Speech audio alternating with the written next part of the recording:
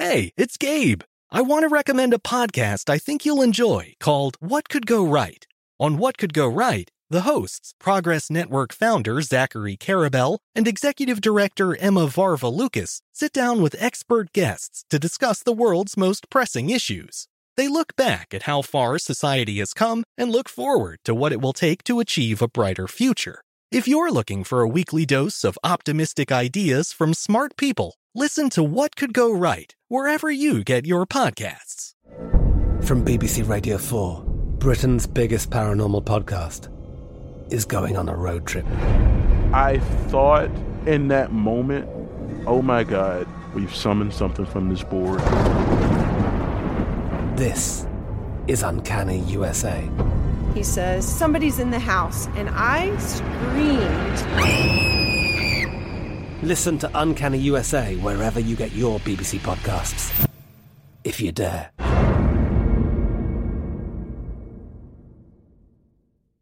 Xfinity has free premium networks for everyone this month, no matter what kind of entertainment you love. Addicted to true crime? Catch killer cases and more spine-tingling shows on A&E Crime Central. Crave adventure? Explore Asian action movies on Hi-YAH. Searching for something extreme? Check out skating, snowboarding, and more on Fuel TV Plus, the global home of action sports. And find crowd-pleasing bops on iHeartRadio's Hit Nation playlist. There's new free shows and movies to love every week. Say free this week in your Xfinity voice remote.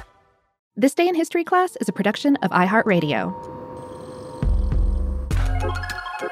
Hello, and welcome to This Day in History class, a show that delivers a daily dose of little-known history.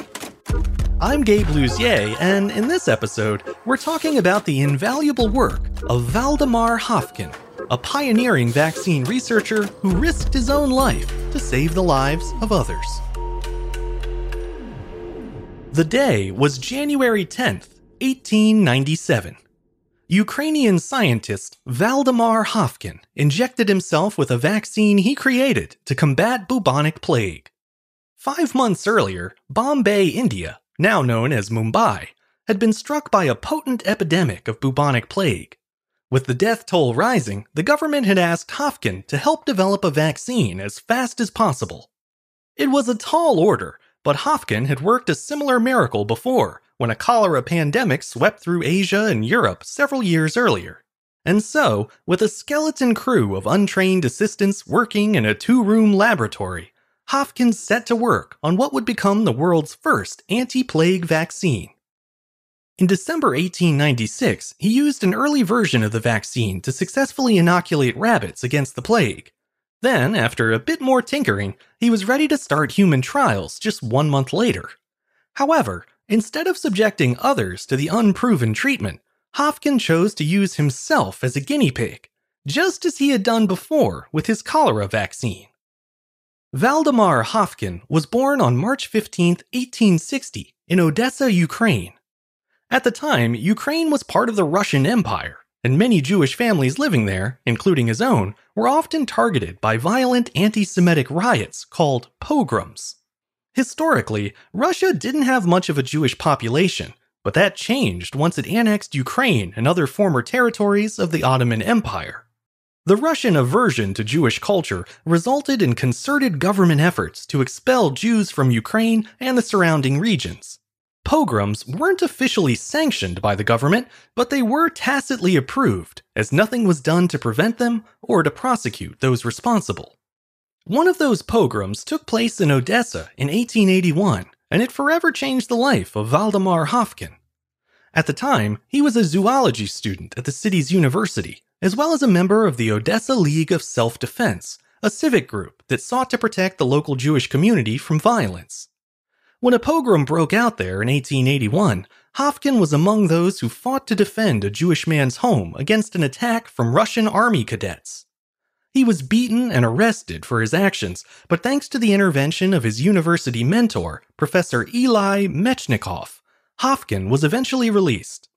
He continued his studies at the university and went on to graduate with a doctorate in science in 1884. He had hoped to stay on at the university as a professor, but because of his Jewish heritage, that chance was denied him.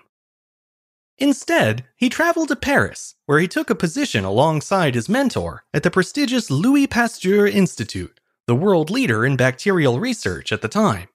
He made several strides in the field during his time there, but Hopkins' first major breakthrough came in 1892 when he began work on a preventive vaccine for cholera. With a cholera pandemic surging across 2 continents, Hopkins knew time was of the essence. He injected himself with the experimental vaccine that same year, and thankfully survived without negative side effects. The success made him eager to try the vaccine on a large group, so with the permission of the British colonial government, he traveled to India in 1893 to do just that. Early trials proved the efficacy of Hopkins' vaccine, and over the next several years, it was steadily distributed throughout India and beyond. Given that remarkable success, it's no surprise that Hopkins was called in to help again when a bubonic plague epidemic broke out in India in September of 1896. Initially, the British government downplayed the outbreak as they hoped to keep Bombay's valuable shipping ports open for business.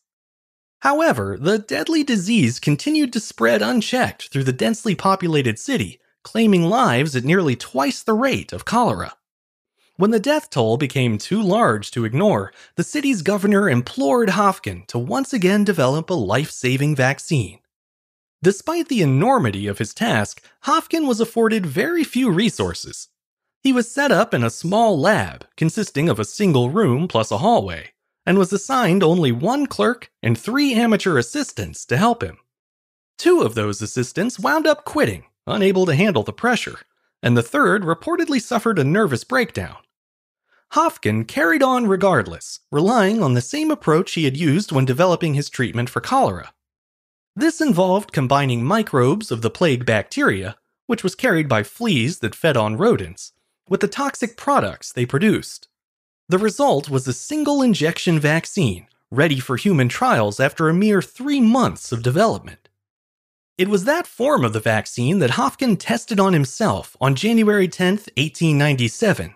It was a risky move, but he was so confident in his work that he actually injected a significantly higher dose than the one planned for wider testing. Instead of 3 cc's of the serum, he gave himself 10.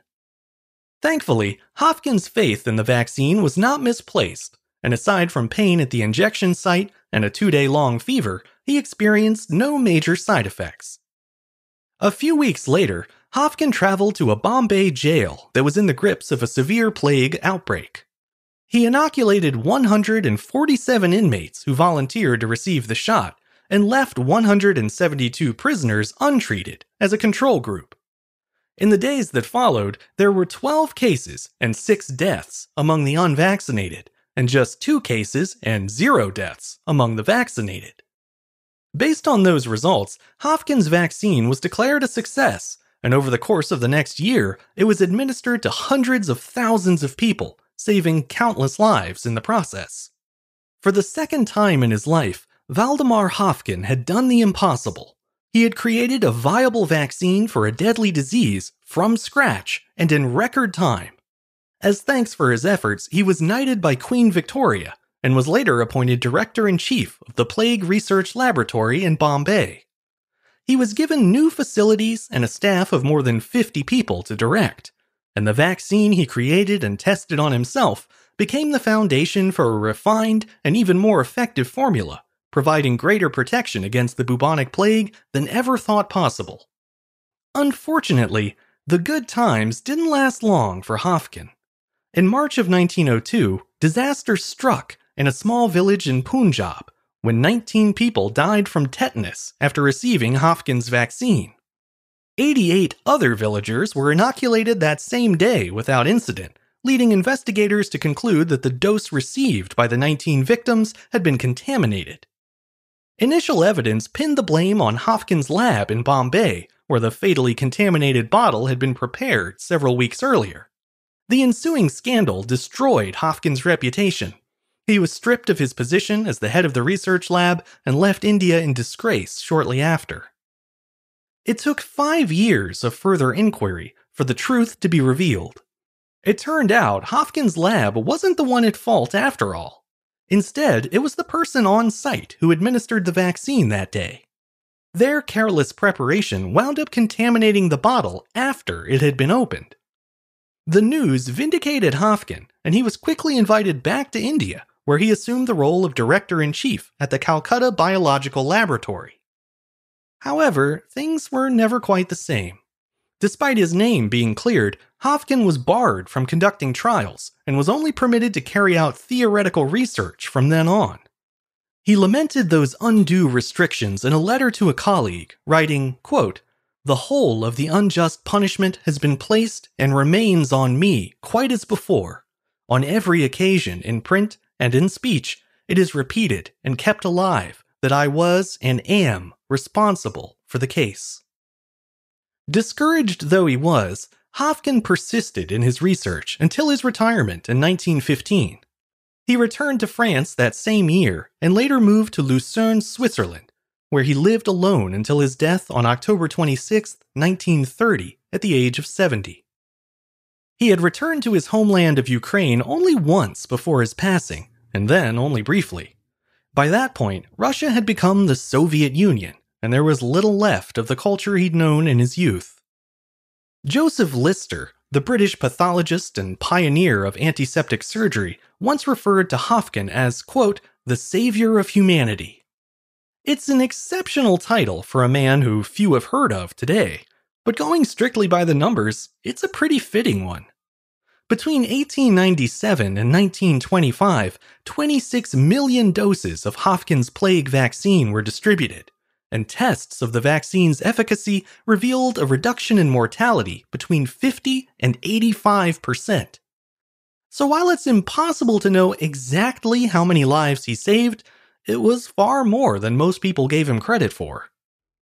All these years later, Valdemar Haffkine still hasn't gotten his full due, but there is at least one place where his name is still held in reverence. In 1925, 5 years before his death, the laboratory he once directed in Mumbai was renamed the Haffkine Institute in his honor. Today, the researchers there continue his work, developing new ways to fight infectious diseases and to better the lives of the people of India and of all mankind.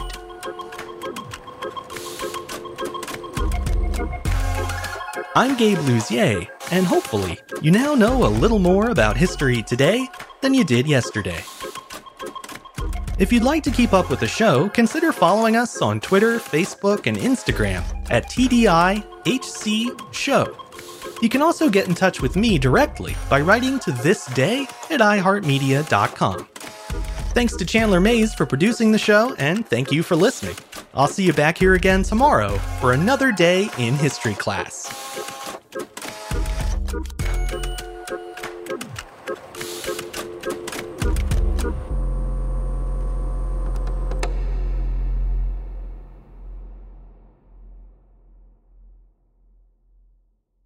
With the new Dexcom G7, you can achieve better diabetes results without painful finger sticks. It sends your glucose numbers to your compatible phone or watch, so you can always see where you are and where you're heading. See how food and exercise affects your glucose, making it easier to spend more time in range and lower your A1C. Take control of your diabetes with the #1 recommended CGM brand. It's easy to get started today at Dexcom.com. That's Dexcom.com. Dexcom data on file 2023. If your glucose alerts and readings from the G7 do not match symptoms or expectations, use a blood glucose meter to make diabetes treatment decisions. For a list of compatible devices, visit Dexcom.com/compatibility. I'm Katya Adler, host of The Global Story. Over the last 25 years, I've covered conflicts in the Middle East, political and economic crises in Europe, drug cartels in Mexico. Now I'm covering the stories behind the news all over the world in conversation with those who break it. Join me Monday to Friday to find out what's happening, why, and what it all means. Follow The Global Story from the BBC wherever you listen to podcasts. Xfinity has free premium networks for everyone this month, no matter what kind of entertainment you love. Addicted to true crime? Catch killer cases and more spine-tingling shows on A&E Crime Central. Crave adventure? Explore Asian action movies on Hi-YAH. Searching for something extreme? Check out skating, snowboarding, and more on Fuel TV Plus, the global home of action sports. And find crowd-pleasing bops on iHeartRadio's Hit Nation playlist. There's new free shows and movies to love every week. Say free this week in your Xfinity voice remote.